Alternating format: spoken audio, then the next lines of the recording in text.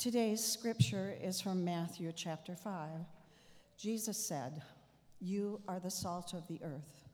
But if the salt has lost its taste, how can its saltiness be restored? It is no longer good for anything, but is thrown out and trampled underfoot. You are the light of the world. A city built on a hill cannot be hid. No one, after lighting a lamp, puts it under the bushel basket, but on the lampstand, and it gives light to all in the house. In the same way, let your light shine before others, so that they may see your good works and give glory to your Father in heaven." The Gospel of the Lord. Thank you, Jolene. You may all be seated.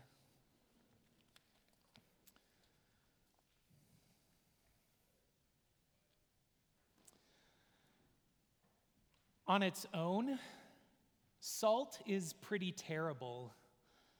Can you imagine how nasty even one spoonful would be? But when you put salt in a soup, it brings out the flavors of the vegetables and the broth. And in a caramel, it makes the sugar that much sweeter. And without it, fresh baked bread is as bland as communion wafers. Salt exists to enhance other flavors. It is living out its purpose. It is at its best when it is making other things better. It's the same with light. Look too long at a flashlight, a headlight, or the sun, and it's painful.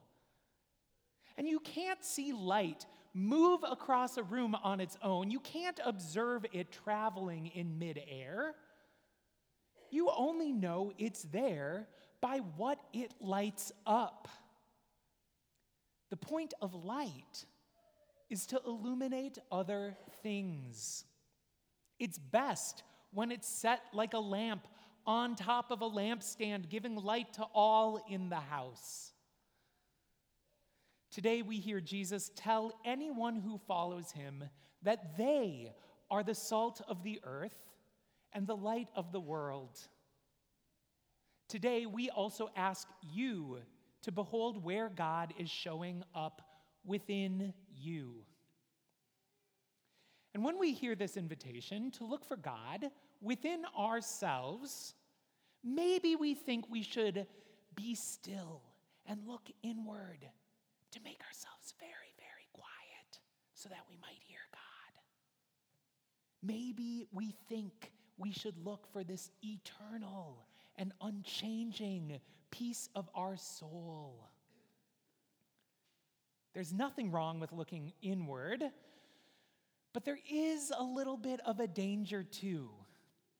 And the danger is thinking that you're going to find God hidden and nestled within you like something static, something hidden, something that you need to find within yourself, like a treasure to be uncovered if only you look hard enough. Like there's a little hidden God chunk inside us, and our job is to mine the depths to find it. But think about what that would say about God if that's how God were present in us. That kind of God would depend on our own efforts. That kind of God would have to wait around for us to become interested in finding God, for us to get it completely right before God could become active in us and the world.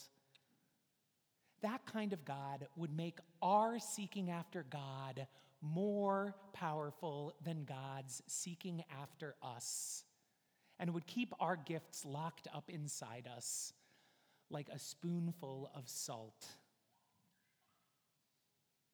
The God that Jesus reveals is not that kind of God. The God who Jesus reveals isn't hidden and stationary. We don't have to look for God. The God who Jesus reveals is alive and active, present and dynamic as the air we breathe in and out. This God always lies ahead of our best efforts and relentlessly keeps coming to each one of us before we have the chance to get it right, before we are able to name concretely where God is in us, before we even think about looking for God.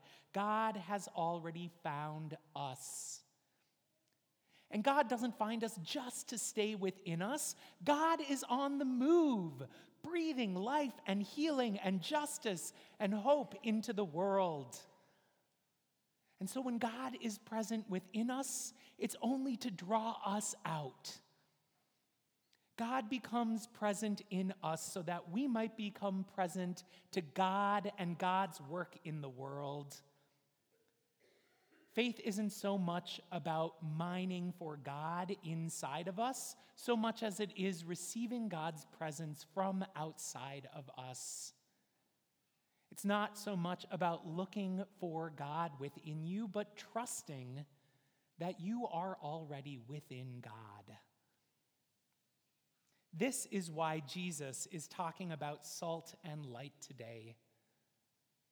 By themselves, alone, stationary. Sure, you could say they're good, but what are they doing? What are they there for? They're missing the point. They are best when they are poured out. They are best when they are used in connection with others. They come alive when they interact with the world and achieve their purpose by extending themselves boldly. It's the same with looking for God in yourself. If you search only for God's presence within you by looking for this static God piece within your soul, maybe you'll find God there, but that's not really the point.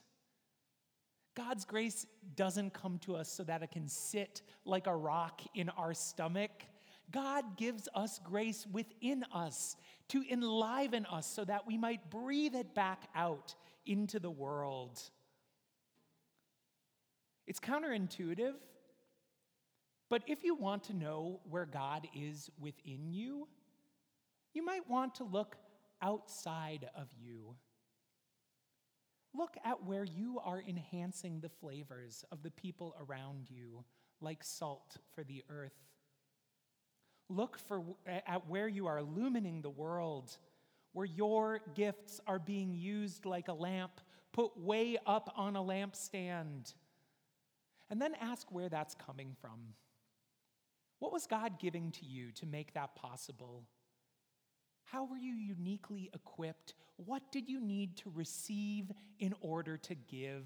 Where was God moving in you for that to happen? How were you being drawn in to what God is doing in the world? Look inside yourself, yes, but only look there for a God who refuses to stay put. A God who lives and moves, who does not stay confined within us, who doesn't depend on our correctness or perfection or ability, but who comes to us daily, from the outside in, and then goes from inside of us out to the world and renews us all by the grace we receive through each other. Amen.